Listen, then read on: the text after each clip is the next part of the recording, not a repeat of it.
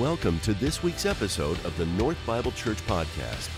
Now, let's join our pastor as we open God's Word together. Well, thank you, Wes. Great to hear about all that's going on this past year in our missions ministry. It's a great segue into a little bit of what we're going to be talking about here this morning as we continue our series in the book of Revelation. And as you know, of course, we've mentioned a couple of times, we are in the third week of Advent, and our theme for today is joy. And as we're talking about joy this morning, I want to begin by asking you a question just to briefly think about this morning. When was the last time you can say that you experienced joy in a way that you define it? Okay? So maybe it was this morning. Maybe it was when you woke up this morning and you realized, I'm going to get to hear about the book of Revelation today. And that just gave you great joy as you realized that you came to that realization. Maybe it was this past week, something that happened in your life. Maybe for you, it's been a while since you can say, I experienced a moment or an experience of joy in my life. I ask you that question, and I ask you also with the caveat of as you would define it, because I think as we think about it, it helps us to illustrate a little bit about how elusive at times joy can be, and at the same time, how much we know that we absolutely need it, how much we realize that it's an essential in our lives. There's a part of us that knows that we were meant to experience joy, or maybe what we often call happiness, but then reality shows us many times how happiness and joy can be elusive at times. You know how I know this? I can say this because I can say that that we need joy, but it's often elusive because of the fact that simply theme parks exist, right? I mean, don't get me wrong, I'm a big fan of theme parks, but at the same time, I mean, think about it this way. A theme park can get us to travel hundreds of miles and pay thousands of dollars to have the privilege of waiting in line for 45 minutes for a 45-second ride, and to pay $10 for a churro that you would never pay $2 for outside of the park. I mean, think about this. Costco used to have churros for $1.99, and they don't sell them anymore because nobody bought them. And yet we'll go to Disneyland and spend $10 on a churro just to have the experience of walking around with a churro at Disneyland, right? And then, of course, they have the audacity, and we fall for it, to call it the happiest place on earth, right? The place where joy exists like no other place. And again, I'm not against theme parks. I love theme parks. We actually, as a family, we try to go to a theme park like once a year and take a family trip together. But in the end, what we realize is that the best part about a theme park is the memories that you have with your family, and maybe there's a little bit of an element of escapism. You can be kind of away from the world and inside those walls, almost in a different world to some degree. But to say that that brings happiness or joy, just that experience, might be reaching a little bit. And of course, no matter how elusive we know that joy might be, we still chase after it. We still chase after it through experiences, maybe through the accumulation of stuff as our culture reinforces. If you just have the right stuff, if you just have the right experience, if you just do the right things, if you can check all those things off your bucket list, you'll find joy and happiness in the end. But of course, as we know, we get to a place realizing that happiness is not found at the end of those things. It reminds me of a study that was done in Australia a couple of years ago where they asked 120 people to mimic a smile.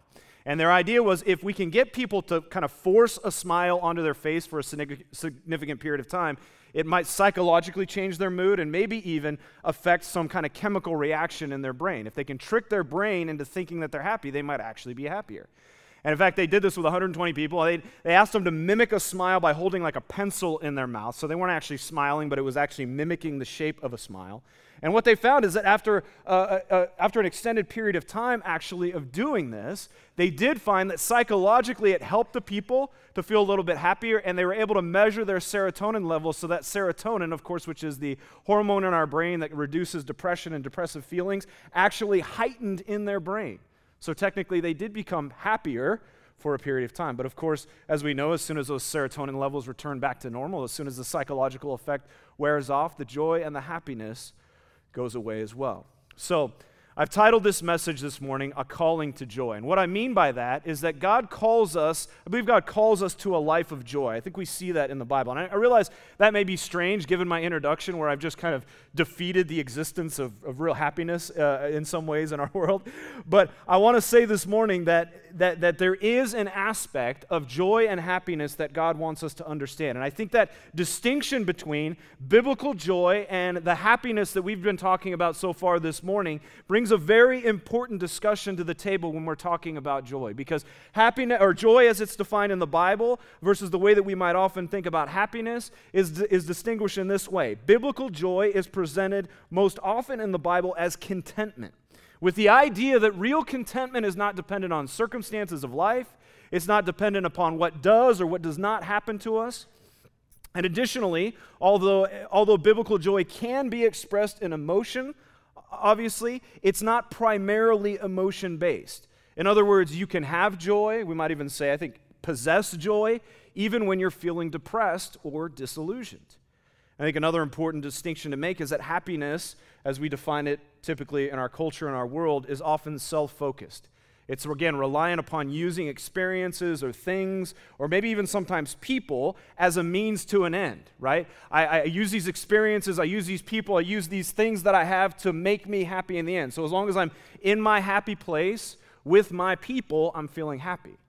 But as soon as that fades away, the happiness goes with it as well. In contrast, biblical joy is God-focused rather than self-focused. It's able to face all experiences in light of God's character and presence, and to enjoy things that we have, experiences that we have in this world, and even people as blessings from God that allows us to enjoy who God is in the midst of those blessings. So they're not used to make us happy. We have contentment, and then we enjoy out of that understanding of who God is. I hope you see that when the Bible talks about joy, it's not saying that there's anything wrong with being happy. Of course, we can be happy, but I hope you also see that the Bible tells us that there is something deeper and there is something more satisfying than mere happiness. I think about the way the Apostle Paul expresses this in Philippians chapter 4. He says this as a personal journey: I have learned in whatever situation I am in to be content. I know how to be brought low, and I know how to abound. In any and every circumstance, I have learned the secret of facing plenty and hunger,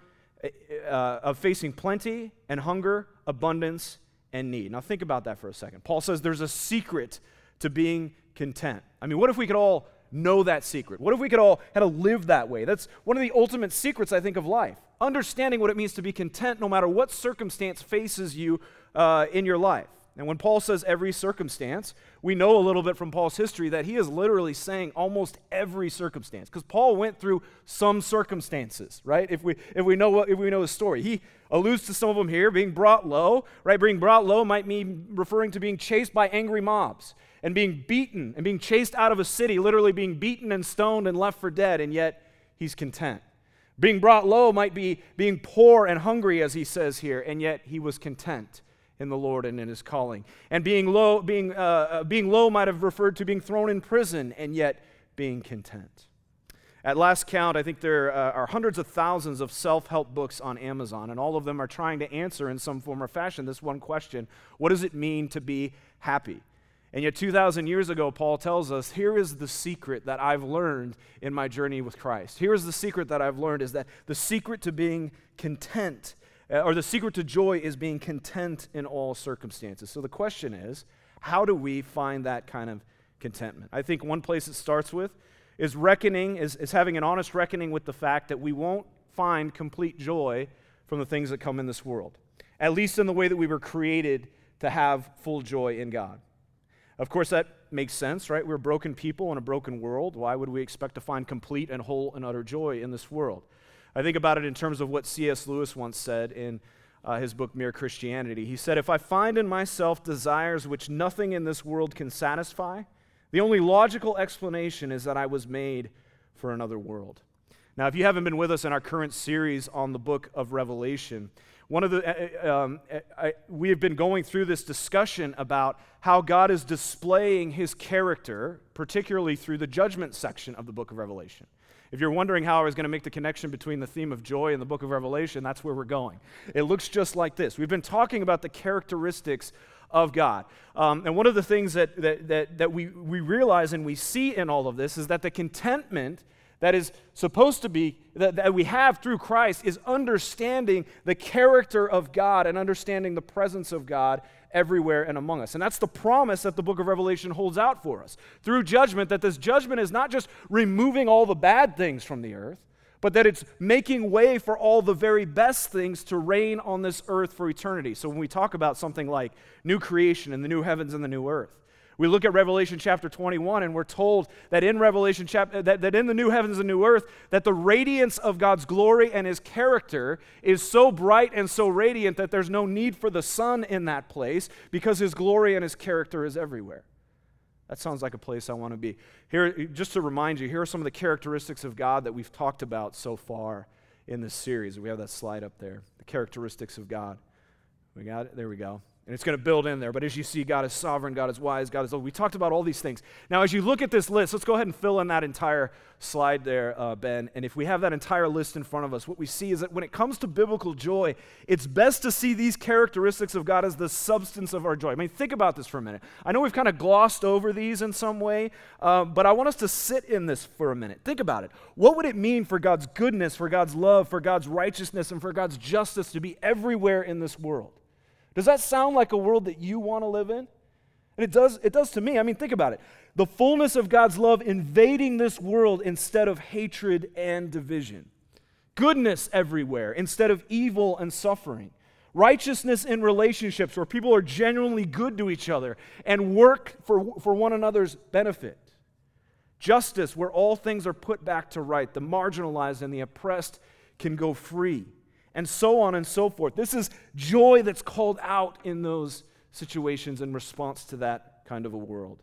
And so that again is the background, the reason for God's the motivation for God's judgment actions, as we're going to see them again in Revelation 10 as we look at it today. We're going to be in Revelation 10 again, a little bit of a different chapter that we've looked at compared to what we've been looking at over the past couple weeks. What we're going to see here is basically a short vision that is a bit of like a parenthesis between judgments. So we've been in the middle of the trumpet judgments. We've gone through the first 6, and then we're going to come across this vision here in Revelation chapter 10 that is basically an interpretive vision to help us understand what's going on. It's like a pause in the action, if you will, and we're going to see that here communicated in what John sees in Revelation chapter 10. So Revelation chapter 10, we're going to start in verse 1, and we'll continue through the chapter. And John says this about the vision that he sees.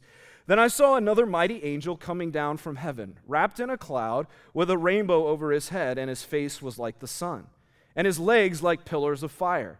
He had a little scroll open in his hand, and he set his right foot on the sea and his left foot on the land, and called out with a loud voice like a lion roaring.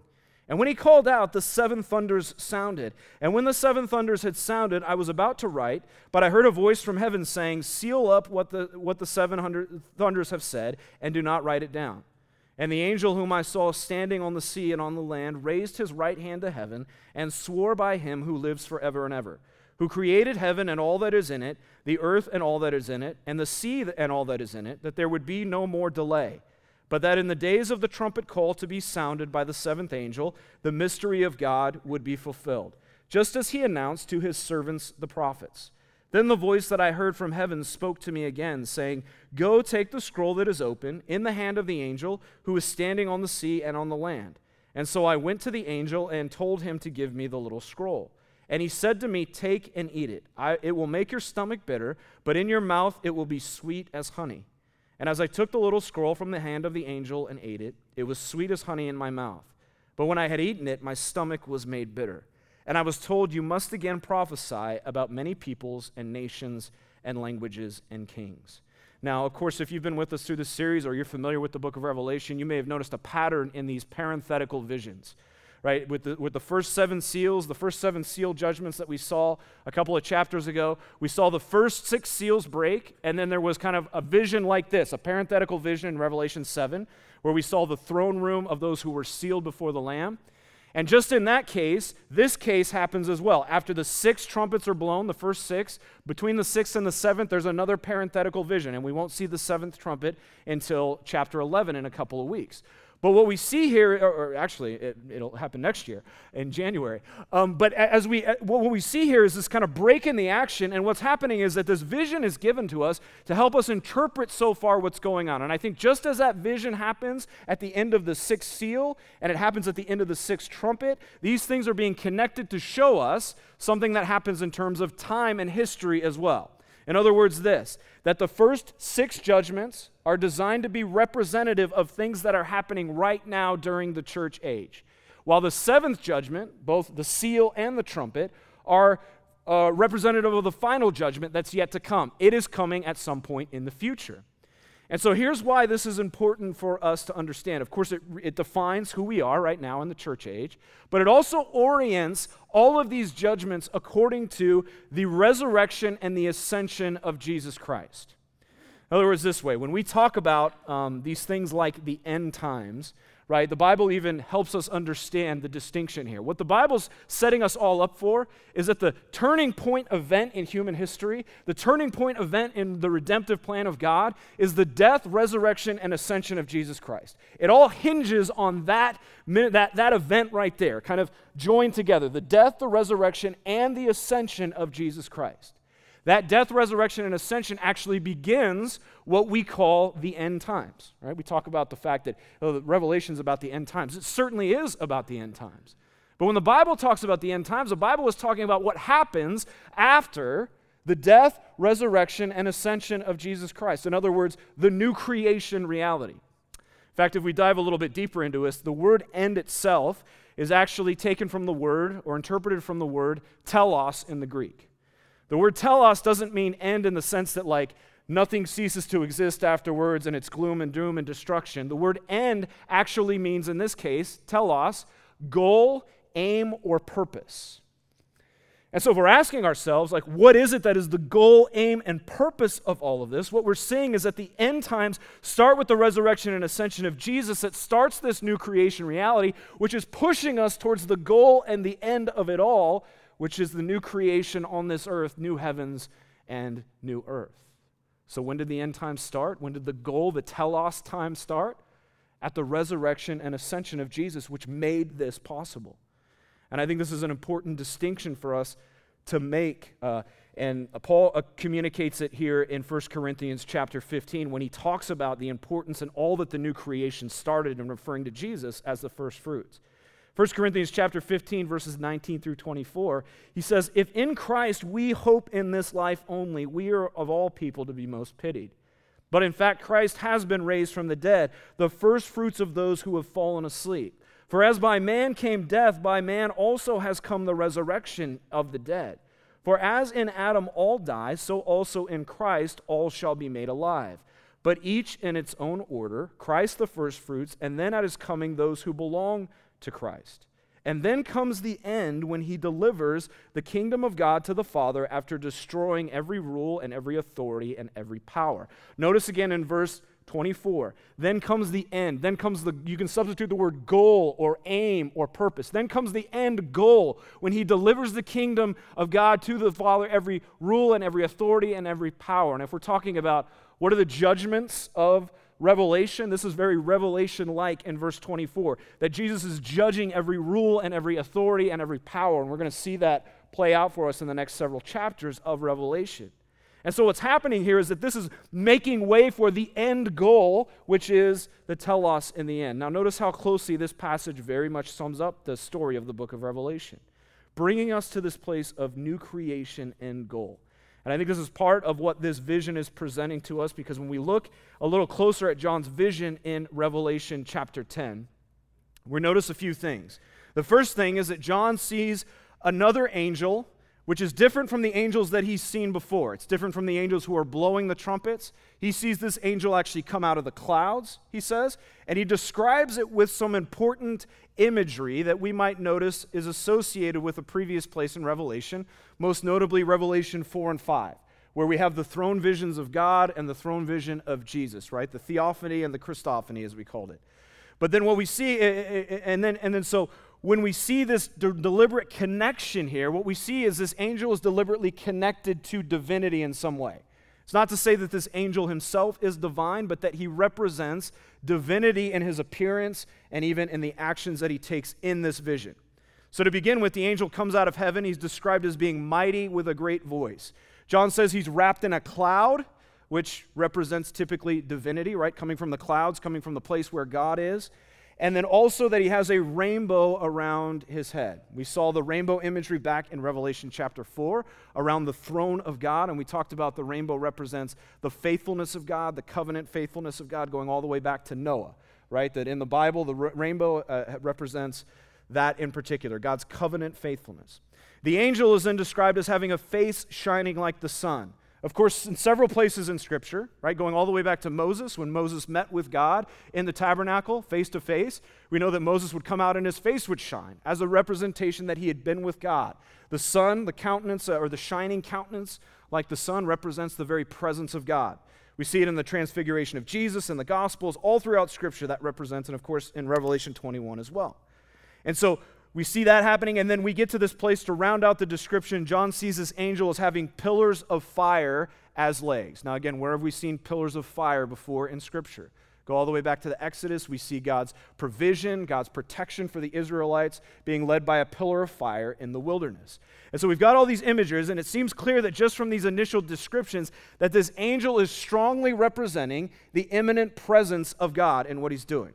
And when you add all of that to when you step back, what you see is also a strong connection to this figure that's presented to us in Daniel chapter 11, when Daniel has a vision and he sees this figure that looks like the Son of Man, right? You connect that imagery to this imagery, you see that it's very similar. And the conclusion that we get to is that, I think the conclusion that we should get to is that this angel represents Jesus, represents the ministry and the work of Jesus, represents the authority of Jesus, that Jesus is given as a result of his death, resurrection, and ascension.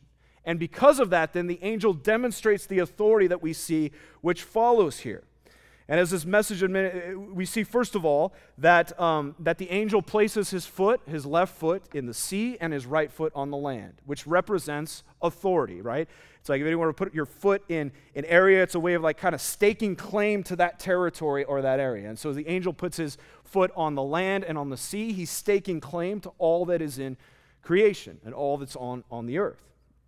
And so this image represents Jesus. We see Jesus, the strong connection between Jesus' authority, Jesus' ministry on earth.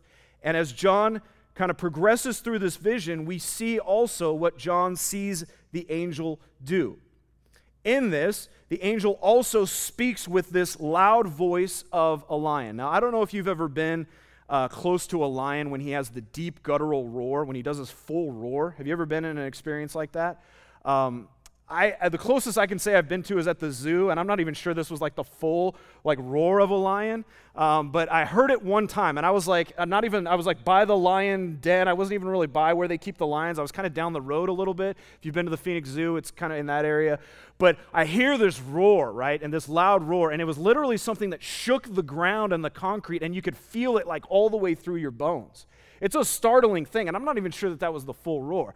And it scared me, and the lion's like, I can't even see the lion. He's like 500 yards down the road, and he's separated by this huge fence, and, there's no possible way he could ever pounce on me or anything like that, but it still scared me just hearing that roar. Now imagine what that might be like in the wild if you were to hear that roar from like behind a bush somewhere. And so the representation of the lion and his roar establishes him as the authoritative voice. We know that the part of what establishes the lion as the apex predator is his roar, right? We learned that from Lion King, of course, right? Simba practicing his roar, right? So that he could be king. And when you add the significance of a lion in Scripture to this, right, going all the way again back to Revelation chapter 5, when the elders look at Jesus and they proclaim him as the Lion of Judah, what you see is this voice that comes with full authority, the rumblings of which kind of stop us in our tracks, and that come from the throne, the very throne of God. And so what you really have here is a full representation of the redemptive work of Jesus by his death, resurrection, and ascension. It all comes back to what Jesus has done and what Jesus has said. And his authority comes from the fact that he is now the one who has ascended to the right hand of the Father and rules over all creation, bringing the possibility of redemption through his work on the cross, the resurrection, and now being ascended to the right hand of the Father. And I think this also fits within the scroll motifs here too, right? We have the larger scroll in Revelation chapter 5. We saw the big scroll that we said represented the redemptive plan of God, which I think is pretty accurate. It can represent Scripture, just in general, the redemptive plan of God.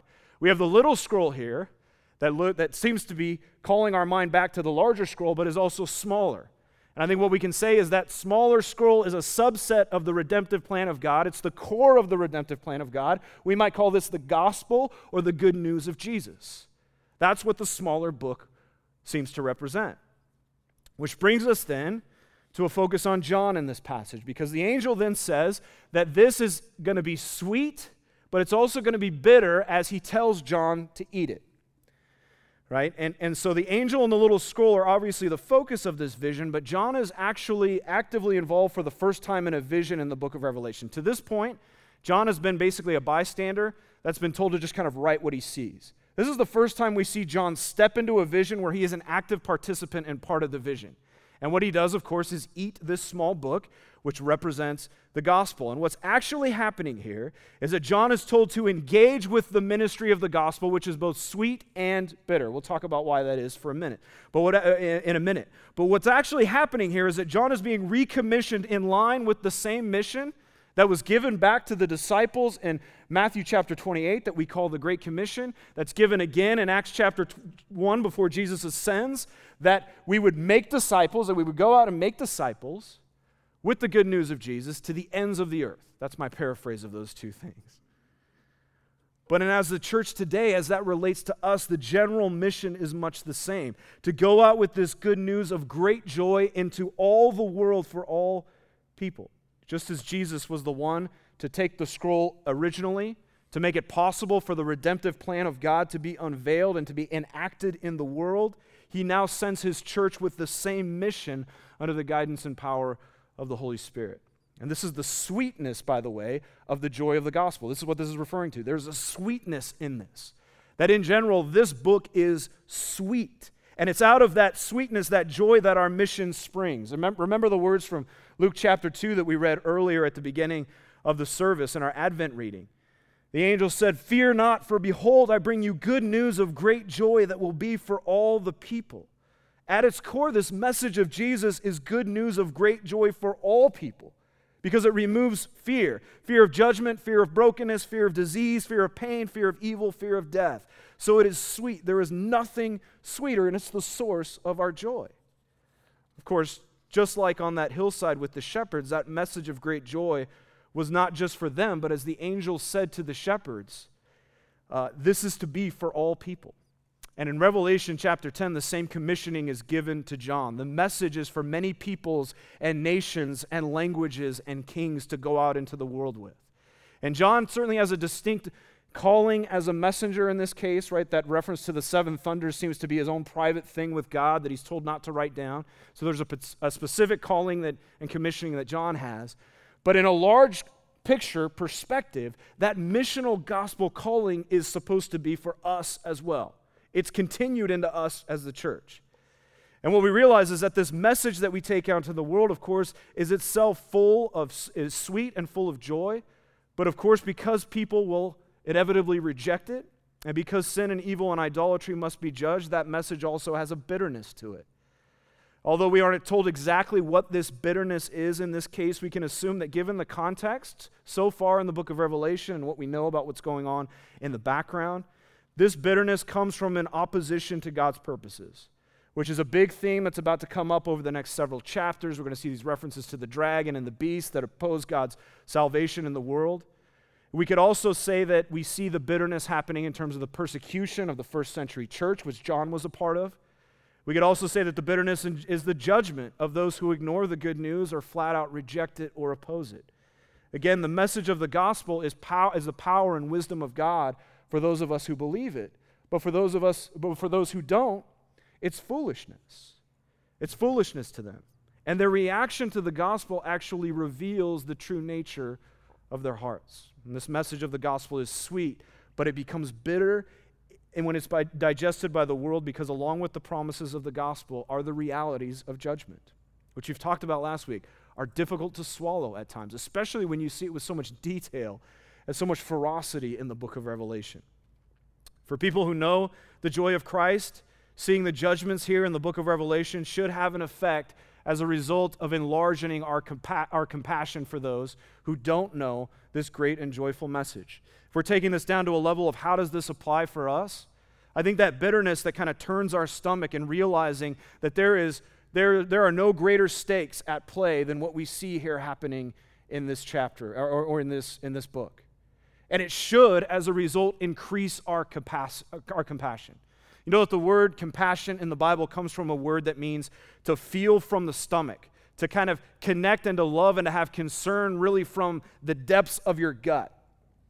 I think about how that lines up, ironically, or maybe not so ironically, maybe intentionally, about the bitterness in John's own stomach that he feels as he digests this. I think about how Jesus said that, how Scripture tells us that Jesus looked over the city of Jerusalem and saw that they were like sheep without a shepherd, and he had compassion on them. It moved him from his, so deep it moved him from his gut.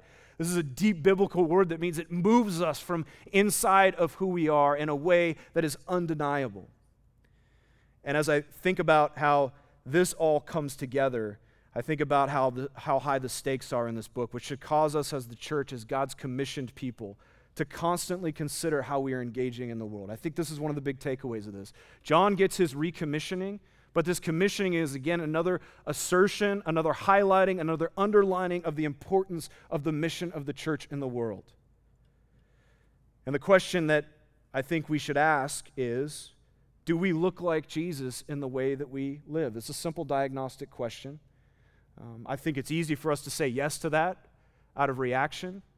But I would like us to, I think that's an important question for us to really sit with. And we're going to revisit this question throughout the book of Revelation as we continue.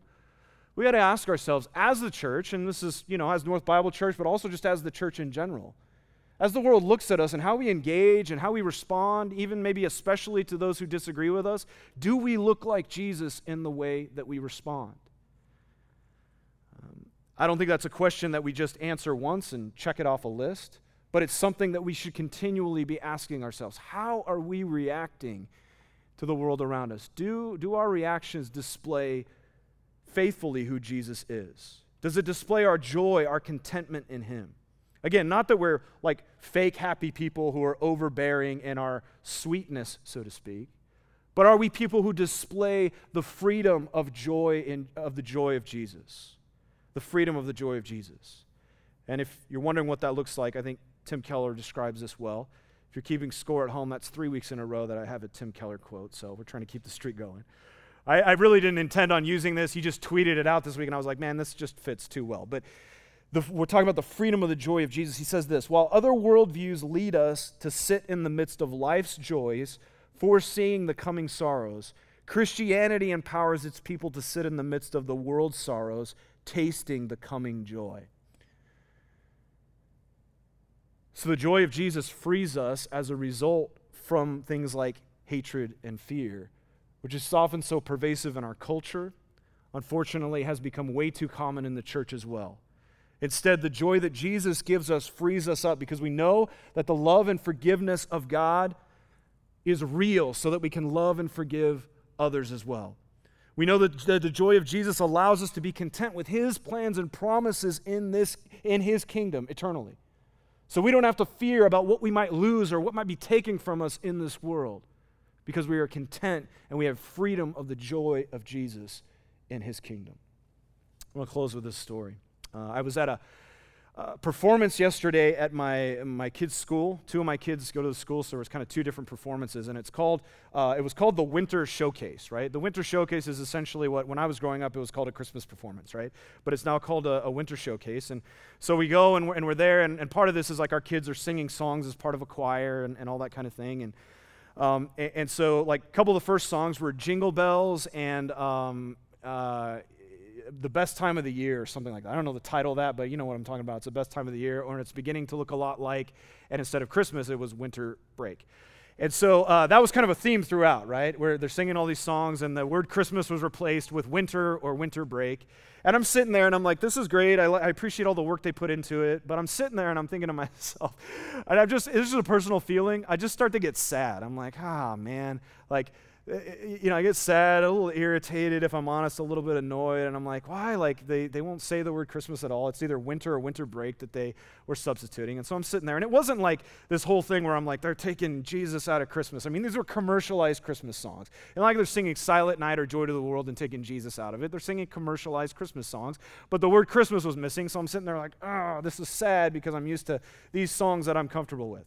And then it occurred to me as I'm wrestling with this that my kids go to a very diverse school. In fact, a lot of the students, most of the students are either Asian or they're from India or they're from the Middle East. Like, in some cases they've come straight over. The kids have, and in many cases just their parents were first generation. And so, I'm thinking to myself, well, there's probably a lot of people who don't even know about Christmas or celebrate Christmas, and that's kind of what they're doing. But I'm still upset about it. I'm still kind of sad, if I'm honest, a little bit annoyed. And I'm sitting there, and as I'm dealing with all my feelings about this, I've got my hand kind of on the back of the chair, and I feel a tap from behind. And I look behind me, and it's this little girl, this little toddler, and she has the biggest smile on her face, and her big brown eyes are open, and just like only a toddler can do, right? So much joy in her face, right? And I look at her, I start smiling, and I wave at her, and she laughs, and then I hear a laugh from behind her, and it's her mom. Her mom's laughing as she's watching us kind of interact.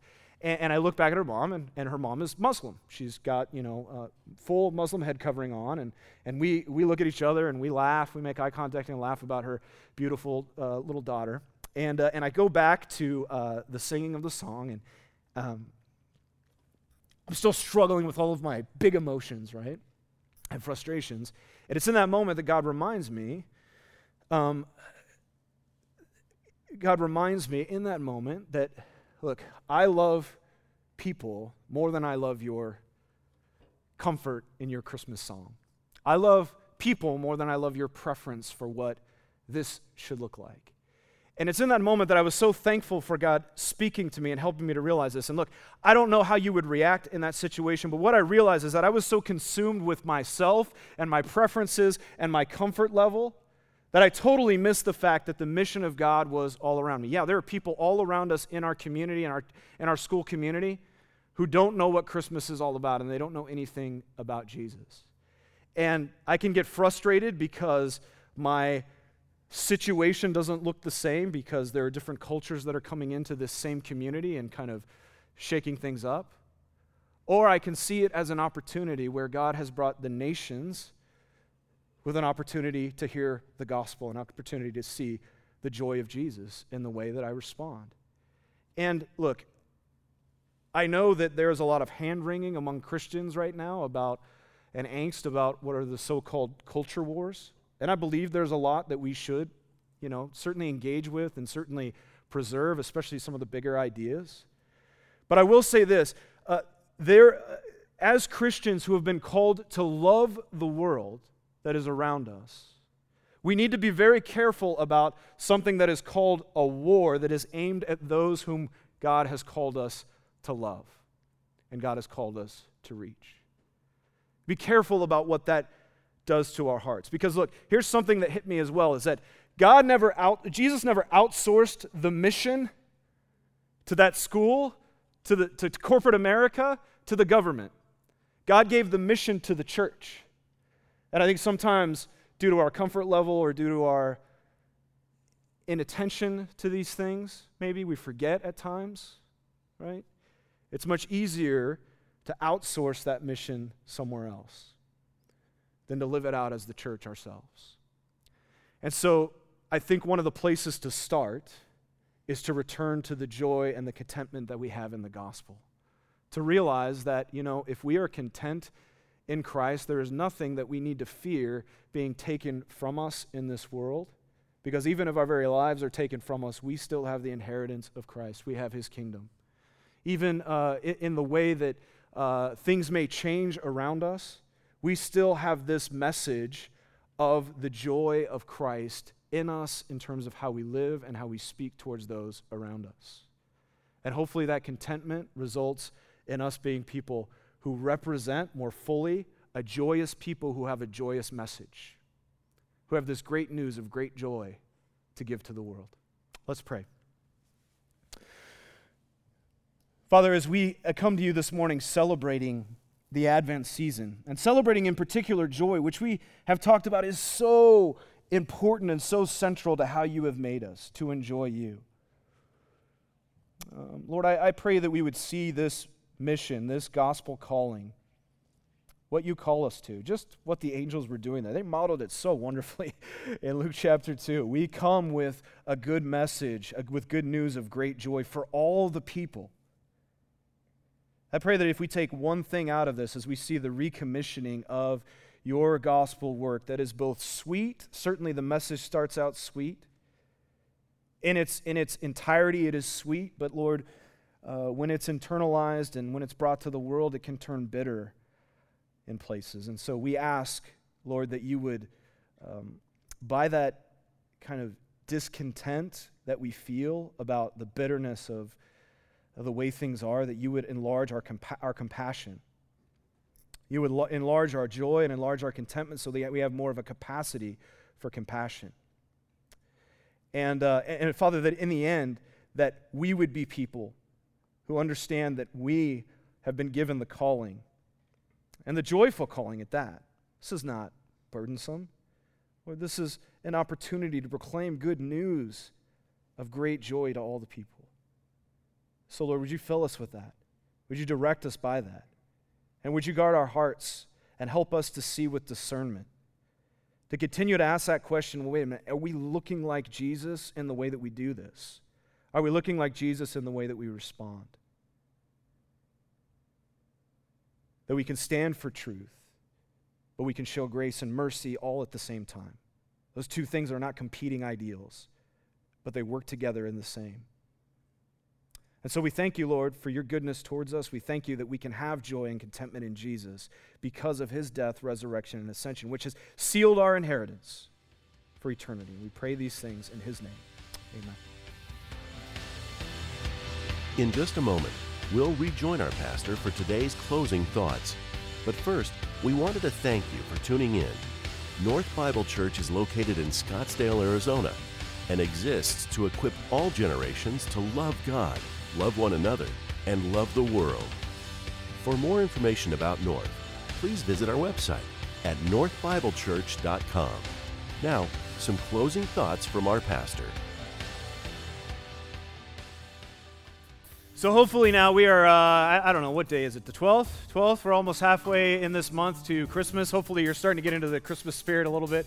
One of the ways that we are celebrating Advent here at North Bible Church is we have these simple little postcards available. One of our themes for Advent, or at least our kind of title theme here, is The Weary World Rejoices. I said that with actual diction there. Like I was able to actually say the whole thing. Sometimes it weary world, but weary world rejoices, which is one of my favorite lines from my favorite Christmas hymn, if you want to call it that, O Holy Night. And we realize that connects a lot to where we're at right now. We live in a world that is really weary for a lot of different reasons. And so we printed out these postcards really free of charge for you to use. If you have a neighbor or just a friend or a family member that you feel like would benefit from like a handwritten note that just says, I just want to encourage you, whatever it may be. We have Christmas cards, but in a lot of cases those can be impersonal. This is more of a personal thing where you're just encouraging someone. It may be a friend, a relative, it may be a family member, it may be somebody just within the church.